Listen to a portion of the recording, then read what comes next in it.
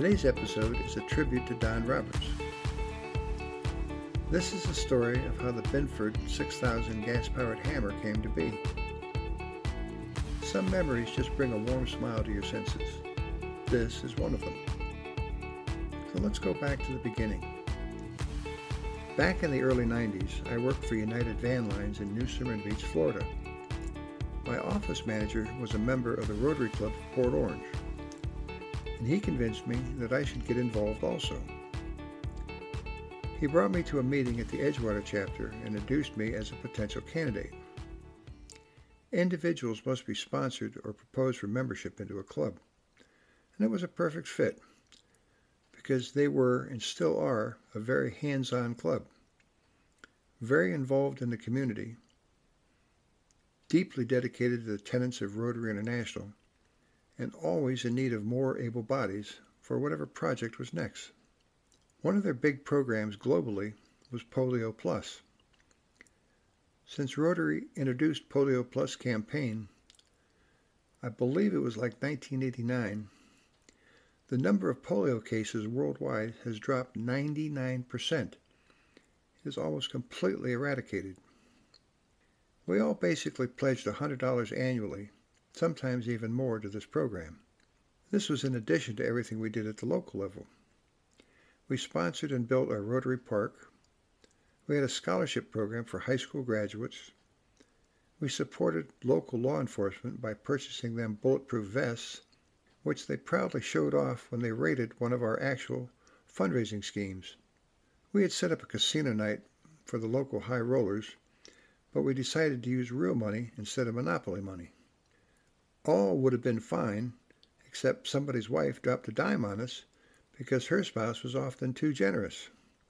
All we saw were the handcuffs and shiny new flak jackets. So now we switched our support to the fire department instead. I was fortunate enough to become a member of the Edgewater Club around 91. As with any new group of strangers, there is always one person who stands out, who will willingly take a newbie under their wing, explaining the ropes, and on this journey become a true friend. Don Roberts was that for me, and countless others too, but this is my story. Rotary's motto is service above self, and our club lived and breathed that, always giving back to the community, and so it seemed we were constantly building something. Don taught me by example. He was always there swinging away, sweating, cursing his many thumb and hammer encounters, perspiring and inspiring us all. We built our local Rotary Park over many years. It was truly the never-ending project. It came complete with a sports complex, jogging trails around a small pond, a kids' playground, picnic areas, restrooms, 2 large pavilions, and a basketball court that sported a painted Rotary Cog logo. This was always in need of constant touch-up. I spent one Saturday on my knees painting on this design, as have so many since. That was back when my knees did not scream at me. The rewards for the time you donate is truly precious. I spent my year as president of the club, which is as much a pain in the butt as it is an honor, and it's a tradition. I followed Don Roberts as president by a few years. One delightful duty I had as president was to select and honor a member for the President's Award for their outstanding service. The decision was obvious. Donnie Boy jumped to the top of the pack. Let me give you an example. One of our easier projects was remodeling a local small business to convert it to an upscale thrift shop. Our club was populated by all of the needed building trades: electricians, plumbers, drywallers, painters. It even included caterers and chiropractors.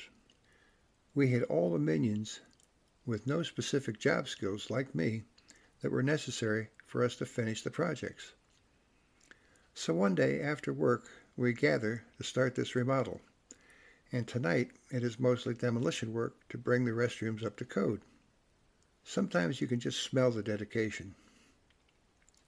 Taking a beer break with Jim Daly, WW better known by his real name Warren Wilson, and old wire nuts Kevin Seymour, we were discussing the next step, and we kept hearing this pounding noise followed by a toot. Pound, pound, toot. Pound, pound, toot. Very suspicious and mysterious. Naturally, our inquiring minds wanted to know more. Around the corner, we see Don just swinging away at some stubborn drywall and studs. He is really committed to get through to the other side, and with every other swing, he was farting. Priceless. Everybody had a great laugh, and it was the topic of many meetings for quite a few weeks. His audible efforts would not go without recognition, so we awarded him a plaque. This was the first Binford 6000 gas-powered hammer. For the purposes of this podcast episode, you have to picture a typical wood-handled Stanley hammer with the hose and insert from an enema bottle attached to the bottom of the handle. There's really no need for instruction. It is totally obvious. Well, we miss him dearly. Don passed away way too soon, and he truly was a Rotary rock star, and he will live in the hearts of everyone he crossed paths with, especially mine. I miss you, dear friend.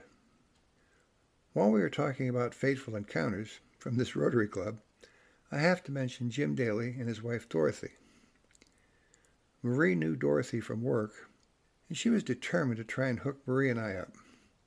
I failed to mention that we were a drinking club, which is important because some of our greatest ideas arose from the bottom of a bottle or a glass. We would hang around after the weekly meeting and lubricate some of our better ideas. This is how we decided on the infamous Meadow Bingo and our world-renowned Cadillac Party. Both huge fundraisers, very successful because we knew not to be stingy with the adult beverages. One of our less spectacular but still noteworthy fundraisers was a boat raffle. The proceeds mostly went to our local scholarship fund. So, as it turns out, Dorothy finally arranged for me to call Marie and ask her out. I did call Marie, and we had our blind date, and 26 years later, we still have never properly thanked Jim and Dorothy, but we did decide to prank them. The Saturday morning following the first date, Jim and I were scheduled to sell tickets for the boat raffle. We had it on display outside of the Kmart in New Smyrna Beach, and Jim casually asked me, "So how was your date?" So I told him I stood her up. Marie and I hatched this idea mostly to see Dorothy's reaction when the two of them came to see Jim and I at the boat. I fessed up to Jim before they got there so he could play along, and we would then all be able to agitate his wife. She walked up to me with eyes just ablazing, and if looks could kill, Jim would have to be telling this story right now. Well, the truth soon came out because the three of us were smiling too much. We had numerous double dates together in the following years. We have moved in many different directions, but Marie still connects with Dorothy on Facebook. I hope you guys appreciate the story as much as we do. So, to Jim and Dorothy, let this be a long overdue and public thank you. That concludes today's episode, and again I want to thank everybody for listening. If you enjoyed it, please share it with a friend. If you really enjoyed it, perhaps you'll leave us a comment, record a message, or better yet, just buy us a cup of coffee as support. Thank you.